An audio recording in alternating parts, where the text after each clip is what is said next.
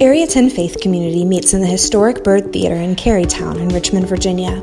As of August 2nd, we have resumed in-person worship services on Sunday mornings at 10 a.m.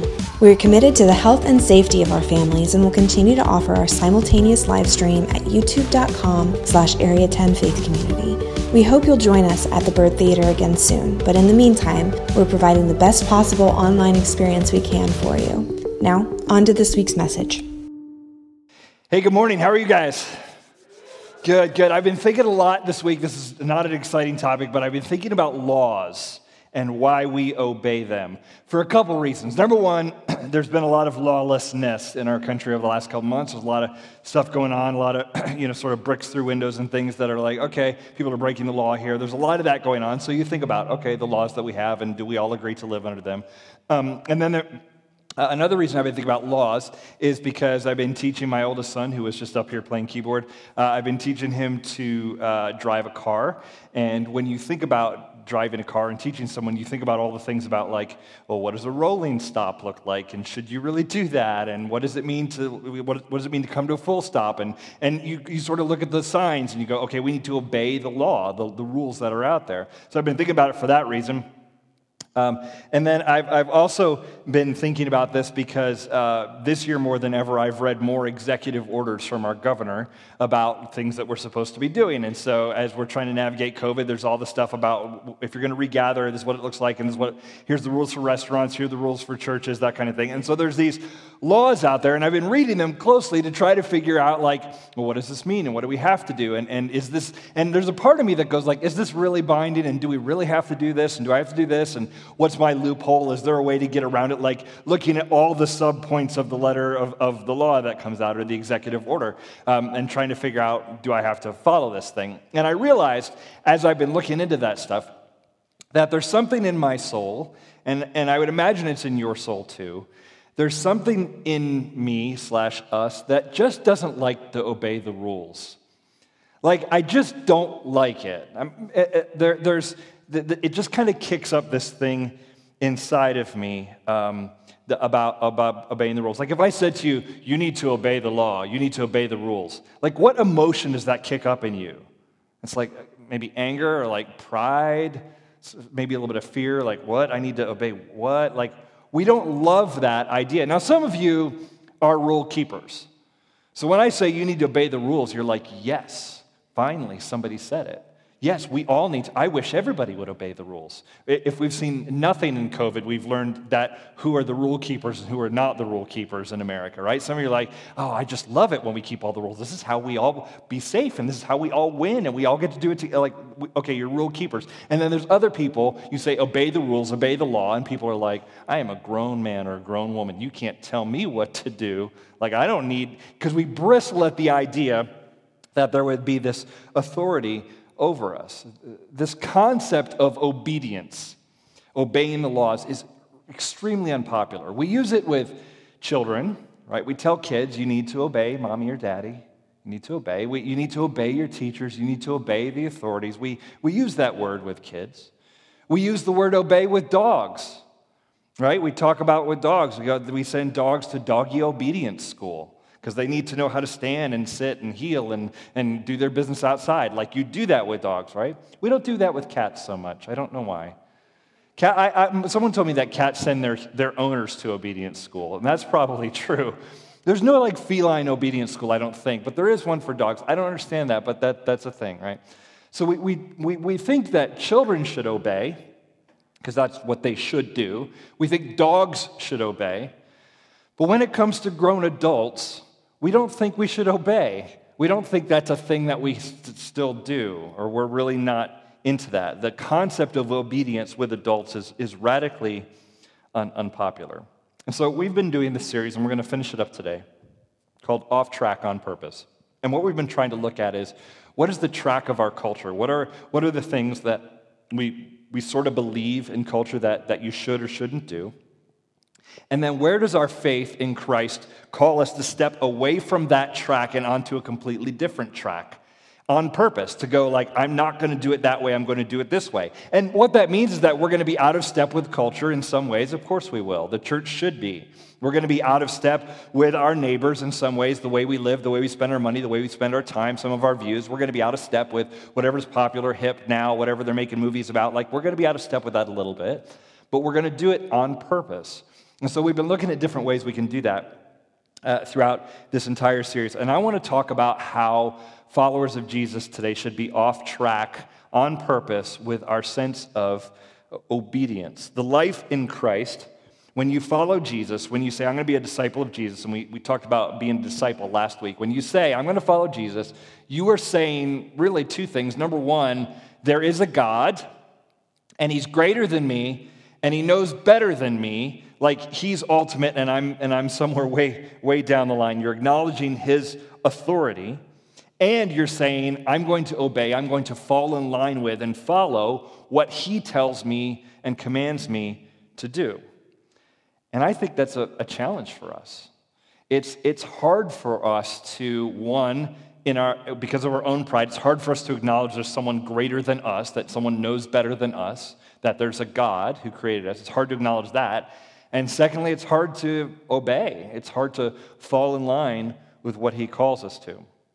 So last week we talked about that we don't have to wonder about meaning and purpose and significance in life, that Jesus actually gives us those things. And so I want to dive into a scripture that we started with last week. Before we do that, I just want to say this. If you have any questions about what I'm saying, you can text them in. We've put the number up on the screen. We'll put the number on the screen for you. You can text in your questions. If you're watching online and you want to text in a question, I will try to answer it at the end of the service today. If you're here in the room, text it in, and so we can interact on this topic. So last week we started with this commission, this mission, this purpose, this meaning that Jesus gives to his disciples. And I want to go back and read it to you again, and I want you to catch a couple details out of it that we didn't talk about last week. Matthew chapter 28, we'll start with verse 16. We'll put it on the screen. Now the 11 disciples went to Galilee, to the mountain to which Jesus had directed them. And when they saw him, they worshiped him, but some doubted.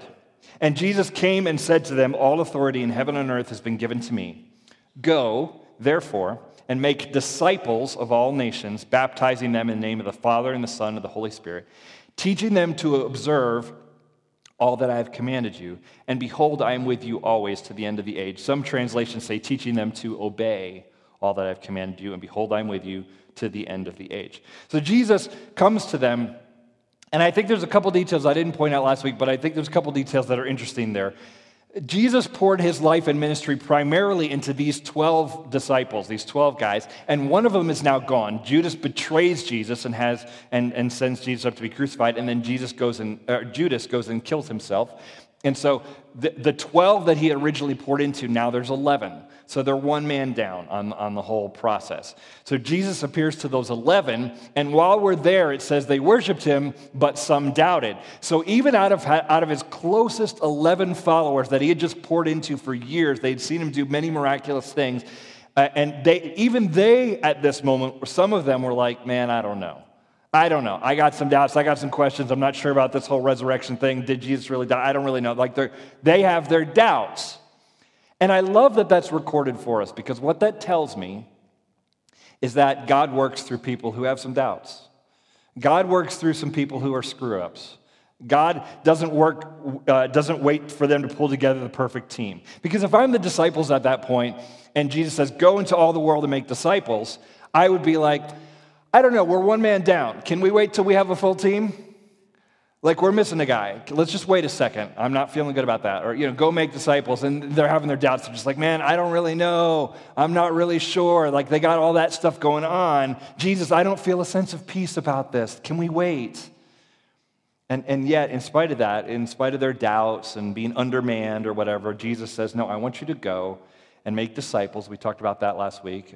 Make people who are apprentices who follow Jesus, to learn from Jesus, to do as Jesus would do if he were in their shoes. So they're called to do that. And then at the end of that it says, and I want you to teach them to obey all that I've commanded you. So for us to be a disciple of Jesus, it actually involves obedience. Like, we do the thing he tells us. So what you really have to do, if you're going to obey everything Jesus commanded, you've got to learn what Jesus commanded. So when I look at things that I deal with in life, how should I approach work? Well, what does Jesus command about how we should approach work? Let me look at that. What do I believe about marriage? Well, what does Jesus teach about marriage? Let me obey that. What do I believe about sexuality? What does Jesus teach about that? How do I obey that? What does Jesus teach about money? Like, I have to learn all of these things and track with that so that I can be a disciple, so that I can obey what he has commanded me to do. And it's important for us to recognize, because when Jesus teaches, he's not giving us some thoughts for us to consider. He's not like, this is a teaching, go think about it, and maybe you're into it, maybe you're not. He actually gives us something that is closer to like orders to follow or commands to obey. Now, unless you have been in the military, the idea of orders to follow, commands to obey, you probably bristle at it a little bit. You're probably like, I'm not into that. I'm a grown-up. I don't need orders to follow. I don't need commands to obey. It just sounds like a major like buzzkill, right? Like Jesus walking around barking out orders like thou shalt this and thou shalt not that and all that kind of stuff. That sounds pretty intense. I think to understand it, though, we need to put it into the context that Jesus' audience would have understood it. Jesus, when he taught, primarily he taught to Jews living in Israel in the first century. And they had a way of thinking about obedience to God. So one of the most famous verses that from the Old Testament that Jews would read every day, it would be this command, this kind of centering words, is Deuteronomy chapter 6, verses 4 through 6. I want to read it to you. It says this. Now, Jews in Jesus' day, they would have read this every day. Hear, O Israel, the Lord our God, the Lord is one. You shall love the Lord your God with all your heart, and with all your soul, and with all your might. And these words that I command you today shall be on your heart. All right, this is called the Shema. And the reason why is it starts with the Hebrew word Shema. We'll put it on the screen. Shema is the word for hear. Hear, O Israel. Hear, O Israel, the Lord your God is one. Now, the word Shema means hear as in the way we think of hearing. It means auditory signals go into your ear. And a lot of the Old Testament writers use the word Shema in that way. Proverbs 20, verse 12. The hearing ear and the seeing eye, the Lord has made them both. It's the Shema ear, the ear that hears, and the seeing eye, the Lord has made them both. That's a pretty typical usage of the word Shema. I hear it. But the word Shema also goes beyond just, I heard the sounds enter my ear cavity, right? Like it goes beyond that. Listen to Psalm 27:7. It can actually mean something more like hearing and responding. Hear, O Lord, when I cry aloud, be gracious to me and answer me, David writes in the Psalms. This isn't just, Lord, I want you to hear the sounds I'm making from my voice. This is, I would like a response from you. There's more in Shema. It's not just hearing it, it's hearing it, and there needs to be some sort of response there.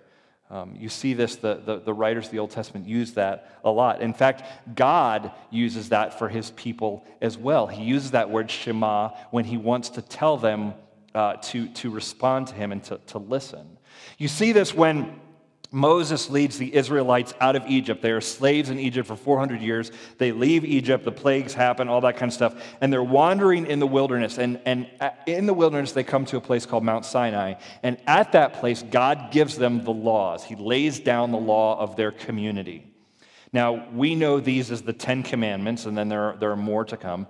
But he starts like, here's the 10 Commandments. You've heard of the 10 Commandments. We have enough sort of cultural knowledge of that. Okay, God gave them 10 Commandments. But understand how it worked when he gave them what he said to them. Listen to what he says to them before he gives them the 10 Commandments. Exodus chapter 19, God says this. You yourselves have seen what I did to the Egyptians. Yeah, they saw that, the plagues, all that, when they escaped as slaves. From slavery, and how I bore you on eagle's wings and brought you to myself. Now, therefore, if you will indeed Shema my voice, obey my voice, and keep my covenant, you will be my treasured possession among all peoples, for all the earth is mine. This This is beyond if you will just hear what I'm saying. God doesn't say, hey, we did this thing, I brought you out now. If you will just hear what I'm saying, it's beyond hearing. And he's not saying, don't just listen to what I'm saying, like we would say an active listener, oh, I reflected back to you, I heard, I understood your words. He's saying, actually in Hebrew it says Shema, Shema. It's repeated twice, which is giving it an emphasis to say, no, I'm not talking about just hearing. I'm not talking about listening. I'm not even talking about responding. I'm talking about obey what I say. God says, because we have this relationship, I want you to obey my words, not just hear them. This is a big deal. And the ancient idea is to truly hear God, is to obey what he says. This is why when the prophets say that Israel isn't hearing God, it doesn't mean that they can never hear God communicate. It means that they're not obeying what God has taught them. They're coming up with excuses and doing everything else. And I think this is an important idea for us to remember now. Because when we think about hearing from God now, when people say, I wish I could hear from God, I wish God would speak to me, I wish God would teach me something, I wish God would say something. Here's the deal. Maybe God is speaking to you, but maybe you're not hearing him. And maybe the reason you're not hearing him is that when he speaks, you don't obey. You don't actually do the thing he's calling you to do. And over time, what can happen is if you cease to obey, if you just stop doing the things he's calling you to do, over time what happens is you just don't hear it anymore. You don't hear or recognize his voice. There's a big difference between just hearing something and obeying it. We see this with kids. How do I know when kids are little? Like, kids, go get your shoes. It's time to leave the house. It's time to put on your shoes. I think half of parenthood is just getting kids to put on their shoes. Like, where are the shoes? Why can't we find your shoe? Especially when they're little. But the way you know kids heard you is if they obey, right? Oh, you didn't hear, like, that's how you know that it sunk into the level that you intended it. Like, hey, this is what we're going to do. I need you to do this. And then they actually go do it. Okay, they heard me. Because if they wander off and do other things, you're like, they didn't hear me. So we kind of use the word the same way, that hearing and obedience are tied together. And I think it's the same thing that happens with us and God. We hear him, but it's when we obey, that's the proof that we actually really heard him. Now, obedience, the term obedience, obeying God, that can sound heavy. But let's put some more context around it. Right before God gives the Ten Commandments, this is the very start of the Ten Commandments. If you ever want to answer this on a trivia question, the Ten Commandments are in Exodus chapter 20 in the Old Testament. And listen to how God starts those. You know the thou shalt not murder, thou shalt not commit adultery, that kind of stuff. But listen to the way it starts. Exodus 20, verse 1. And God spoke all these words, saying, I am the Lord your God, who brought you out of the land of Egypt and out of the house of slavery. And then he's going to go into his laws. You shall have no other gods before me. You shall honor the Sabbath. You shall honor your father and mother, that kind of thing. He's going to go into all those laws. But he starts with, I'm God who brought you out of slavery. And it sounds like he's doing this like, yo, I'm God, you're not, y'all need to recognize that, like, I'm in charge here. I'm about to lay down the law. I'm the boss. But really what I think it is he's bringing them back to the relationship. He's not dropping the rules like the boss. He's coming in, setting boundaries like a parent and saying, hey, we have a relationship here. I know you, you know me. We've been in this together. I'm the same one who helped lead you when you were struggling, when you were enslaved and you were in pain. And I helped lead you out of that. Remember that? Remember that wasn't that long ago. That's me. And I'm your father, and I'm going to put some boundaries. So he starts with their relationship before he gives them the rules. And so I think there's 3 ideas about obedience we need to grab out of this. Number 1, obedience flows out of relationship. Obedience flows out of relationship. Instead of thinking of obedience as religious rule keeping, where if I do this right and I do this right and I check all the boxes, I have pleased the deity, think about obedience in terms of relationship and go, okay, wait, this isn't how I follow the rules. This is how I show love for my Heavenly Father. This is how I show love in a relationship, is that I actually do what's asked of me or what's required of me. If you look at the history of Israel and God and their relationship, it's not just this like, oh, he's a wrathful deity who arbitrarily just smites people. It doesn't work that way. If you look at it, you see a God who's pursuing his people, who's constantly wooing them and loving them and serving them and delivering them and working with them. Yes, he's also setting boundaries. He's the God. He says, look, there are some boundaries for you, and I know you, and I know how you're made, and I know how you tick, and I know if you go down this road, it's going to be very bad for you, and you don't know that, and you're like, but I want to go down that road, and God's like, no, that's not going to go well, and this is why I'm drawing boundaries around it. That is what a loving parent does for their children, right? He's not just going, oh, here's the rules, I'm in charge. He's going, I'm your father, and I want to put some boundaries. I know how you can flourish. Every parent does this. You know things more than your children know. That's how it works. My kids, when they were young, given the choice, would eat candy for breakfast, lunch, and dinner. And I, as a parent, go, that's not how you're built. That's not going to go well for you. You can't have candy for breakfast, lunch, and dinner. It's just not a good thing for your body. But they don't know. They think this is a great thing for my body. It tastes amazing. Let's just keep having that. And I have more knowledge and more wisdom, and it is my job to put a boundary around that. And actually, if I don't, I'm probably a bad parent. If I don't put some boundaries around and say, these are good things to do, these are not good things to do. That's what parents do, and that's what God does with us. He starts the conversation with them and says, you were slaves, and it was bad, and I delivered you out of that, and you are my people. He's going to ask for them to obey his commands, but he's doing it out of relationship. And that's the only way it really works. That's the only way you'll be obedient to something in the long term, is when there is relationship there. Rachel Gilson, author of the book Born Again This Way, says this: the obedience of faith only works when it's rooted in a person, not a rule. Imposed on its own, a rule invites us to sit in judgment, weighing its reasonableness. But a rule flowing from relationship smooths the way for faithful obedience. When a child doesn't understand her mother's command, the mother's character plays a strong role in what happens next. A cruel, capricious mother is likely to meet resistance, but an affectionate, nurturing mother inspires trust because you know she's on your side profoundly.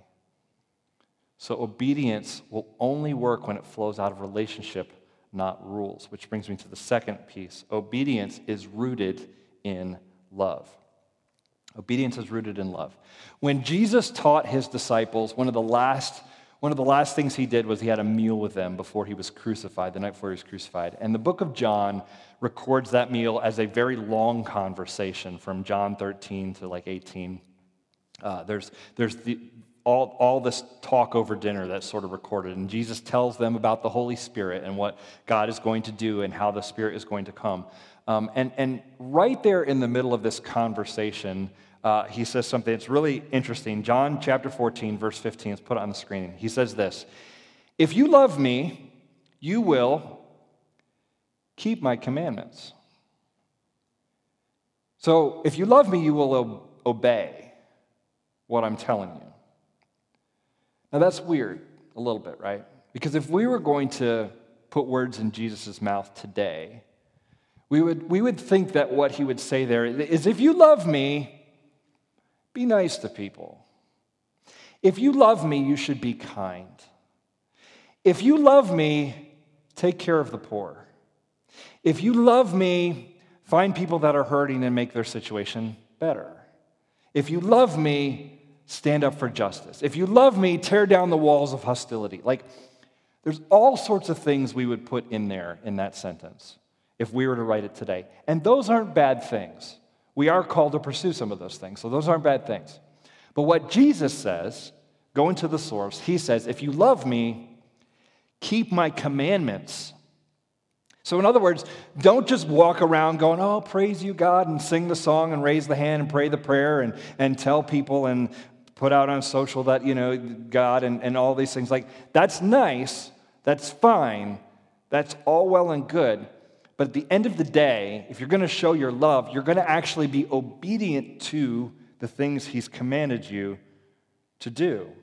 He ties together love and obedience for two reasons, I think. One is because love is proven or shown by obedience.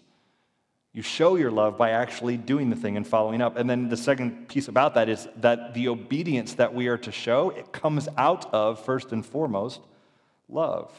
We don't obey because we're trying to appease God. We obey out of love. Now, in our culture today, it's really easy for us to play the love card. We're all about love.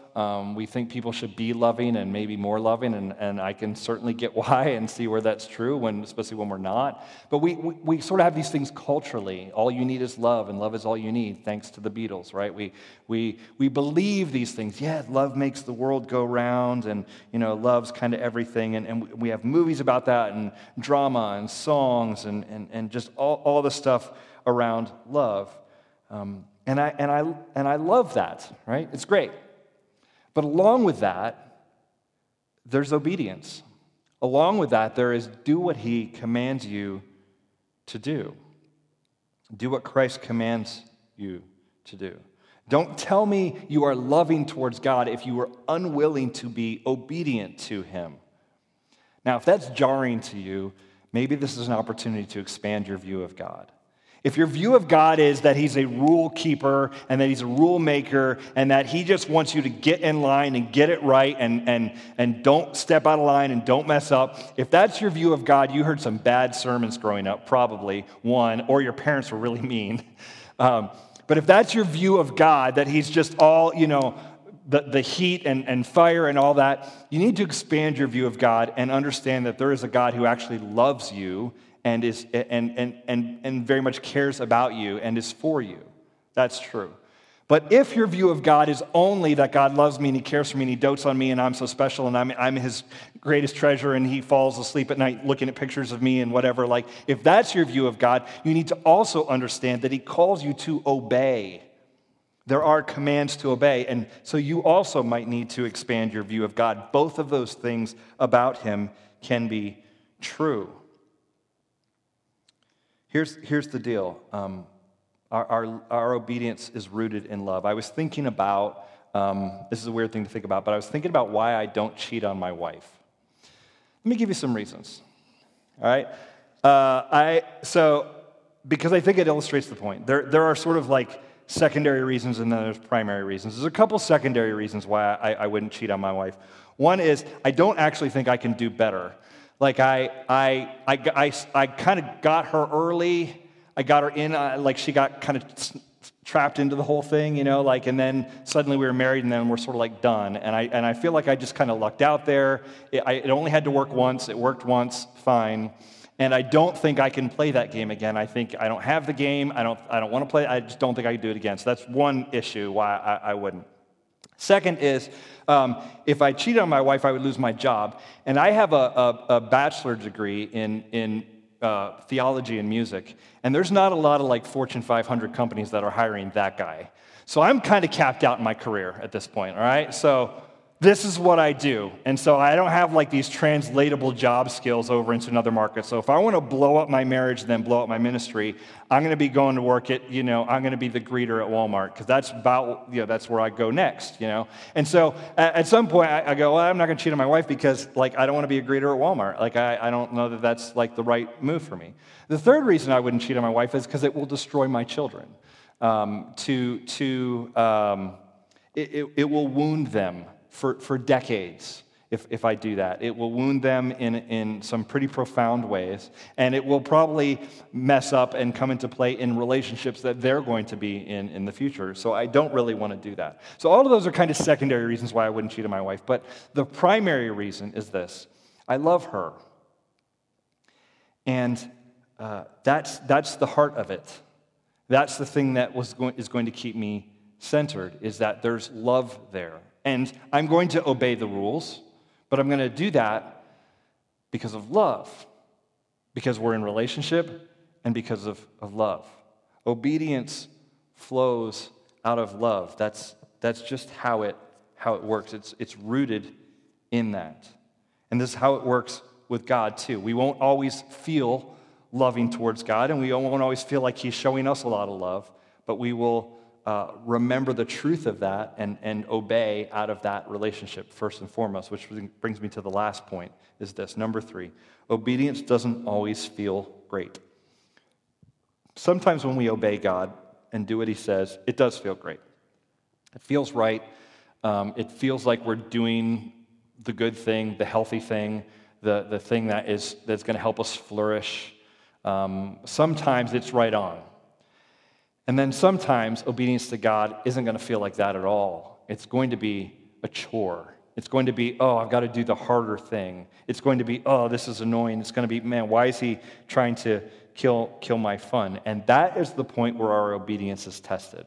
I would submit to you that obedience isn't really obedience if you just like it all the time and go along with it all the time and you like it. It is actually tested in the places where it's uncomfortable to you. That's what actual obedience looks like. Hey, I know you don't want this. I know you don't love this right now. I know this would not be the way you want to go about it. But sometimes obedience is going to feel that way. It's going to feel like, ugh. And so sort of the corollary with that is you can't always just check in on your feelings to decide if I'm going to obey or not, because they're going to mess with you. They're going to steer you wrong. Imagine Moses. If God says, go speak to Pharaoh. Okay, to be fair, Moses does throw up a lot of excuses in Exodus chapter 3 when God says, I want you to go talk to Pharaoh. Moses is like, I'm probably not good at that. But, if Moses had been like, if God's like, go speak to Pharaoh and say, let my people go, and Moses is like, I'm not feeling a peace about that. I don't feel peace about standing before Pharaoh. It's like, I don't care what your peace is. Like, go speak to Pharaoh, If Abraham's supposed to sacrifice Isaac and he's like, I feel good about this. I feel like this is right. No, that's not how that works, right? If Daniel goes before King Nebuchadnezzar and the king's going to throw him in the lion's den, what if Daniel had been like, I'm just not getting a good vibe about going in the lion's den? I'm not vibing with that right now. Maybe there's probably a better, No, obedience doesn't necessarily have peace for you on the front end. It's not like you get peace before you obey.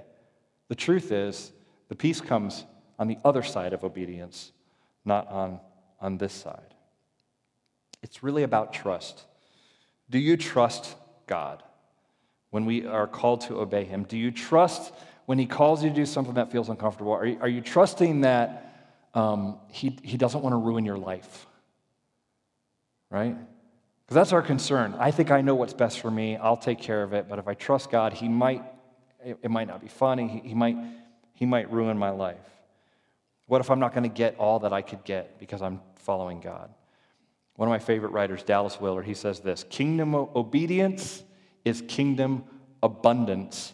They are not two separate things. And my prayer for you and for us is that you would know that that is true.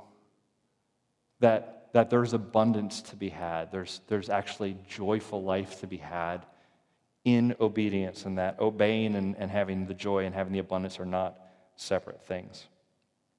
And so let's assume that He's right about that and assume that is true. Here's my question. Where is God speaking to you right now? Where is He calling you and asking you to shema Him, to hear His voice? And where do you need to take the next step of obedience? Let's pray. God, I thank You for calling to us, that we have the opportunity to hear from You, to hear Your voice, to know You, to be in relationship with You. God, may we never look at that relationship like it's a bunch of rule following of thou shalts and shalt nots, but that we look at it as boundaries given by a loving Father to His children.